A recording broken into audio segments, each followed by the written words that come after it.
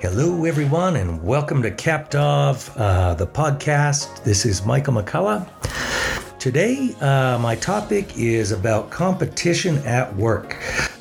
Why we seem to have created a culture of within companies, within our, where we work, in our schools, that favors competition amongst people versus collaboration.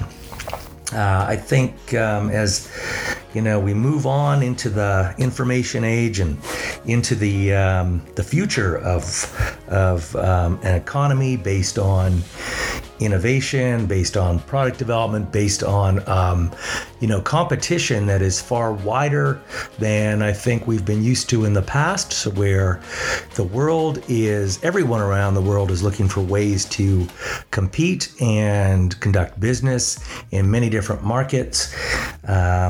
The model that we've lived with for a very long time, I think needs to start to change. So I want to talk a bit about my thoughts on this, and these are just my observations, my thinking around where I think things need to go, and the challenges that I see in the way. And because I don't know if for sure this can actually happen. I mean, we may be in caught in a mode where we've lost the ability, or we're not structured in a way anymore culturally to actually work together in a collaborative way, which would be sad, because I think in the end, others will, if other people and cultures in the world are able to figure this out, we're not going to be very successful in contrast to that. So let's start with what this kind of looks like. Let's start there, right? So let's look at your standard office place and your standard office environment, where, let's say, the manager is there and they have people who report to them. The mode of operation there. So if the manager is in you're there working with a team, right? And doing things like performance review, giving direction to people, ensuring that people have the work that they need to have, right? So everybody has enough work per se, or you may be in looking at how do they improve what they're doing. In many ways, what the model looks like is sort of that manager, with the person who reports to them, giving them direction, and often giving direction to individuals across their whole team. And so typically, you're talking to one person and another, even though all three of those people may be working together. You as a manager, are in coordinating, ensuring that those things all line up, or, the challenges are being removed, the roadblocks are being reduced, whatever it is. As a manager's job, you're in there ensuring that everybody is following the rules, listening to what you're saying, but importantly, that they're looking up for direction from you. And not just looking up for direction from you, they're also looking up for, am I doing a good job or not? So they're looking up, saying, is this good or not? They're looking for validation in terms of, are they contributing? They're looking for also, economic, rewards, right? So you're looking for bonuses. I'm looking for a raise. I'm looking for a promotion. All of these things tend to be a looking up type activity. And so where it starts is, where it starts is kind of what it looks like in a lot of workplaces. So people spend a lot of time looking up, managing their status up, right? And it starts to move into a mode of, it is a mode of looking for validation, looking for approval, looking, up the chain. And again, the goal is that I'm trying to be recognized. I'm trying to advance up this ladder chain. Now, for the people who are lateral to you, when I say lateral, I mean these are your peers or people who are at the same level. These become kind of your competition then, because if I'm looking for validation from a manager, it's going to be in contrast to the rest of the people around me. And so then with that, the people who are lateral to me, they become my competition. So I compete with my peers, and I'm looking up, seeking approval, looking up. And then if I have people who are below me, so let's say when I say below me, so people that I manage, let's say, for most of them, I'm doing a similar mode of operation as my manager is doing with me. So I'm, looking at their work and telling them, where to improve, and we're, maybe working together on that. But ultimately, it's a one-on-one with that person determining how are they doing, how can they get better, and how can they fit in better.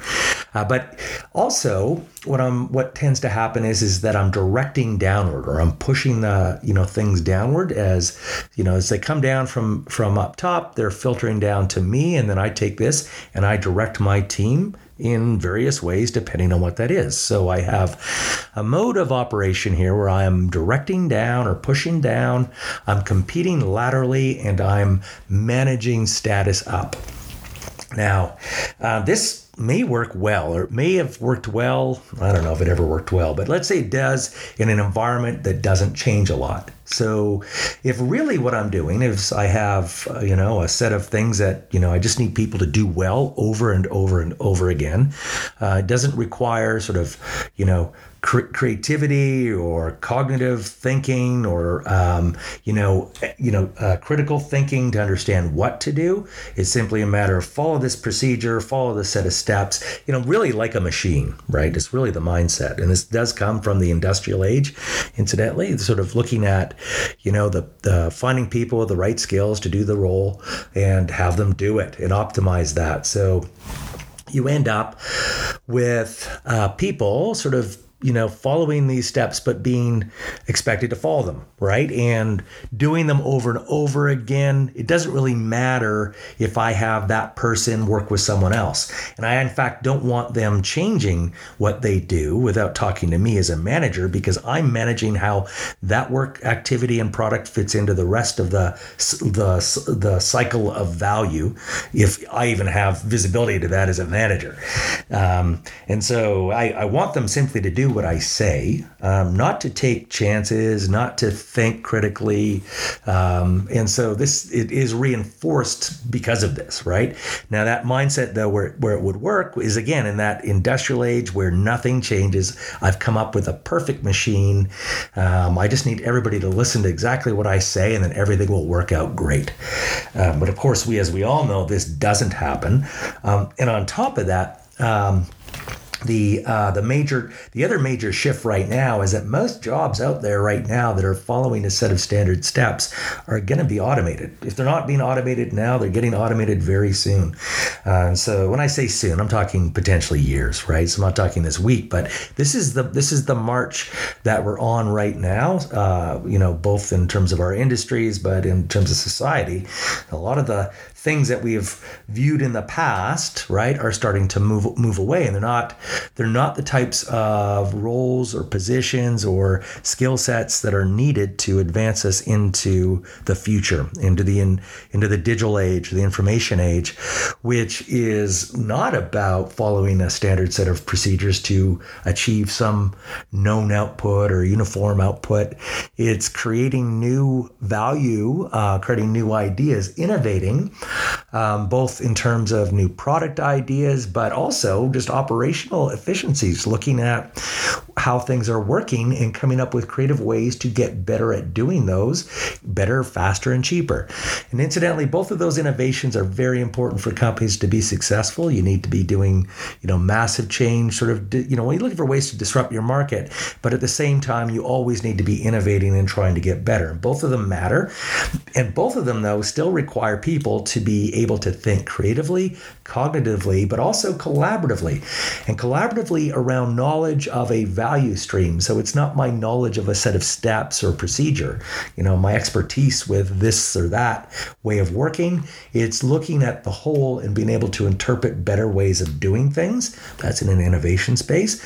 Or envisioning new products that, solving problems that others aren't doing, right? So uncovering those customer challenges and figuring out ways to address those or to meet them with new and exciting products. In both of those cases, this isn't a sort of I go off and do my series of steps or procedures to achieve that. This takes creativity. This takes a lot of collaboration. In fact, this takes teams of people who work together and think laterally about people contributing to the ideas together so that all are successful. So it's not about individual success. It moves into a mode where the entire team or group of people who know different pieces of the problem that people are trying to solve are working together, but with a shared goal and a shared interest in trying to resolve those challenges. Now, a lot of the motivations behind this they need to be deeper than what we tend to use in industrial age, views of people, where a lot of it's, very straightforward behavioral economics. I give more money for more work, or, for creativity, any of these things that don't quite work, or actually don't work in this mode, where I'm doing creative work, or I'm trying to invent things, or I'm trying to innovate. I need to create something that is not about sort of do the procedure faster and you'll get money. I want people excited, jazzed about the problem they're trying to solve. And with that, doing it together. Because to do it well, it often requires people with many different mindsets, different backgrounds, ideas coming from a set of skills, capabilities, experiences that are brought together and built upon together as a team in a collaborative way to solve complicated problems. And so, moving from this culture that we have in companies of competition with our coworkers to collaborating with our coworkers starts with a different culture, but then that requires a different form of leadership. And so a couple things need to start to happen, right, in companies. So one has to be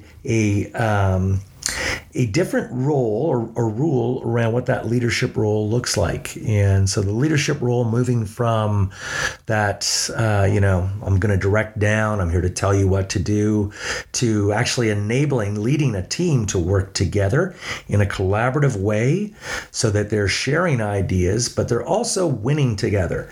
So you're resetting the game to be not one of, I'm here to get my promotion, or I'm here to look good in comparison to the rest of my team. You're really looking at a mode where how does the entire team do? How successful is this team? And so looking up, so you start with that leader, let's say, that has a team.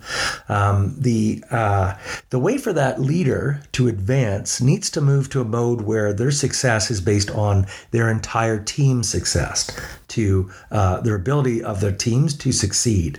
So creating a mode that the entire team's success is the measure for the leader, right, in terms of how well they're doing. The team's ability to succeed needs to be based not just on individuals. It has to be about the entire team, and never highlighting sort of the hero or the person who's carrying the weight for everyone. It's all about the ability of that team to put their work together, but carry the ball across the line together. So the wins are for the team. It's not for the individual. As that leader now, that's their measure of moving up. But the other important part there of their ability to move up in an organization also has to include their ability to develop more leaders. And this is one that'll, again, it may cause some people some churn, because some people may look at that as creating more competition, and that's a bit of a scarcity mindset. So you need to let go of that and think about more growth, the possibilities for you. If you're able to create more leaders who can work with those teams, you can then advance to more bigger and better things yourself. And so developing leadership within the team in order to do this. And then on top of that, as a leader, you're developing that team success, and you're not looking or highlighting any individual success amongst that team. And so this is moving into rewards, or moving into mindsets where you have teams who are successful or not together versus individuals who are successful in a company or not together. Now, for some people, this may throw them off, and in terms of some frustration. Some people will feel like, well, that's not fair. What if I get people on my team who aren't as strong as me or aren't as capable as me? This all moves down into, remember, some of that thinking from the industrial age, where we look at it as, my skill riveting, for instance. I'm a better riveter than all the rest of these guys. I should get more pay, or I should be promoted over them.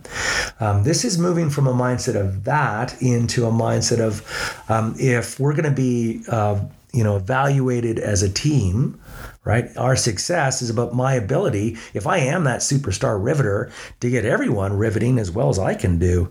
And in fact, maybe there's other things that I can learn so that, my abilities go up too across the team. So it moves things into what you want to be doing is move it into a mode where the team is looking to each other to advance each other, and the leadership needs to create that environment for that to happen, that the team is invested not just in the success of delivery but success of each other, because the two go hand in hand. If we look at our abilities as a group, if we can increase those, that'll increase our capacity, our quality, everything about what we're doing, so that what we end up delivering is better and better all the time. And then that is what starts to move and advance, create creativity, both in terms of the operational efficiencies and innovation. So there's the mode where we want to move to. Now, some of the headwinds we have, right, to move to this mode of operation, or mode of thinking, I should say, is, really culturally, we're conditioned right from elementary school on to, particularly in school, right? So it starts in school where it's a competition amongst our classmates. So schooling is set up as the individual against the world, where your marks are your marks. We're not creating, schools that are, evaluating our ability to work as teams and develop others, and valuing that. Because really, currently, the values that we have are: do you have these skills? What were your marks? Do you know this type of science? Whatever it might be. That's what's perceived as valuable as a person versus your ability to actually help to bridge ideas, your ability to teach others, your ability to enable others to learn, to collaborate, and to think creatively and solve ideas, or come up with ideas to solve problems, I should say. So our education system needs to shift into a mode where we're developing that and valuing that dimension for people, as much as the skills and the knowledge that we're developing in learning. Because I don't want to make it sound as though those things don't matter. There's enormous value in the skills and abilities that we learn in our education system. It's how do we take that and work as humans together, not as machines who are directed by overlord managers to do those things. It's our ability to take what we've learned and respect the knowledge of other people, bridge it with curiosity and interest in the other dimensions that exist out there, rather than perceiving those other skills, roles, abilities with either hostility or derision, because we think it's not as important as your work, or they think they're more important than my work. It's leveling out that view that because I am this, super educated person, I am far more valuable than, let's say, the somebody who's an admin on the team and helping. So that all of the roles help contribute to the team's success, and valuing all those roles, but bringing them together, lifting everyone's boats with both knowledge and capability, so that everyone, including the company, can start to succeed. So that's one area where I see, a lot of. So we start in education, right? So moving that along is hard, and then moving into companies where so many people in the roles of leadership have gotten there because they've been competing up. And so most of the muscle I've learned to climb that ladder is all based on my ability to compete with others and push down as efficiently as possible. And so pushing down so I don't deal with those problems, and I can spend most of my time competing with the people who are lateral to me and making sure that the boss knows that I'm a superstar looking up. And so shifting that mode to my ability to create successful teams is what is recognized. So that is a very different view, right? So now all of a sudden my view is not looking up and saying, hey, notice me, look at me, I'm a superstar. I'm looking at my teams and I'm looking at how can I grow these teams into superstars? How do I create an awesome team that is able to deliver and then frees me up because I've also created the leadership and capability on that team to start to take on bigger and broader challenges within the company.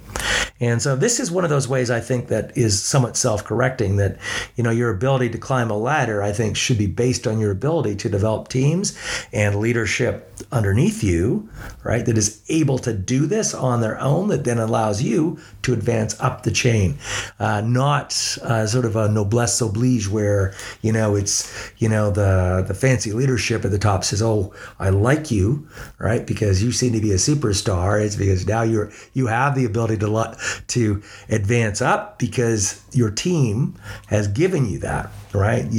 They've lifted you, right, because of your investment in them.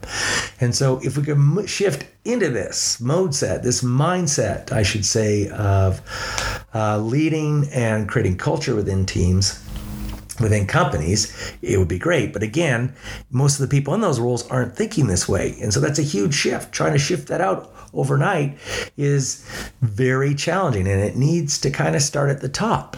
Now, getting to the top, this is where some of the challenges also, I think, exist today. So we have in most corporate organizations sort of have a very senior leadership, your sort of board level, C-level company, or part of the company where, there's very broad strategic vision.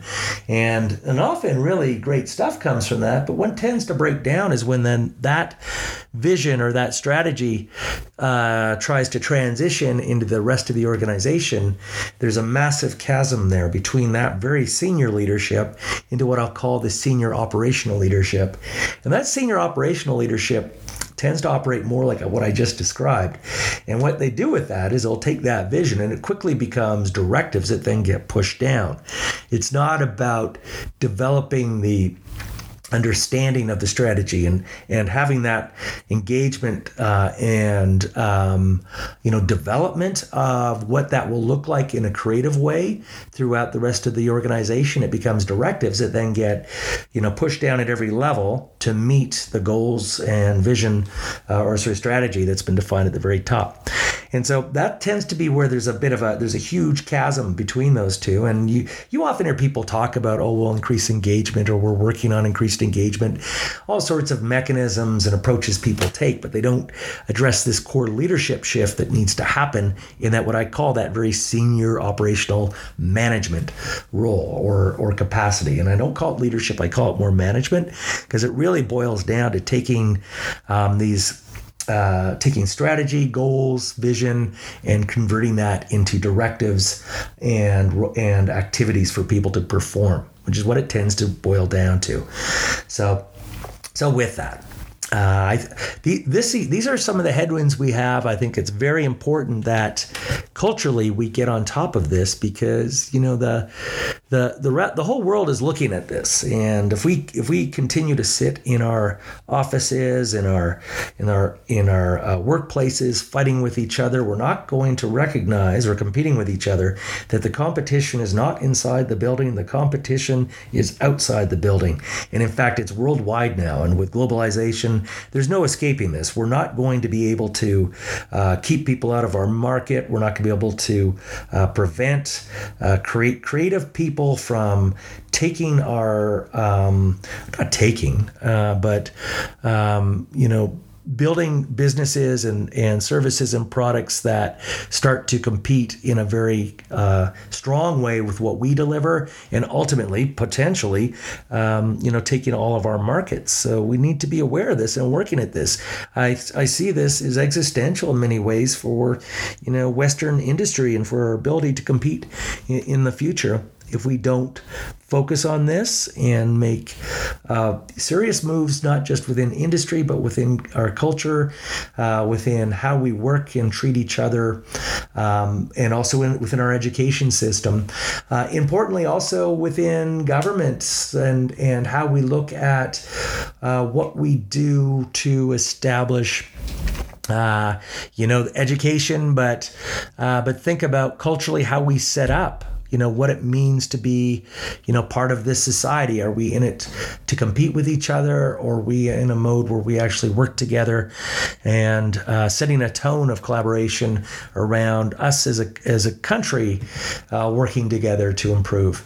So I think new leadership is required across the board, and I think there's enormous opportunity. It's not all doom and gloom. I think the future looks awesome.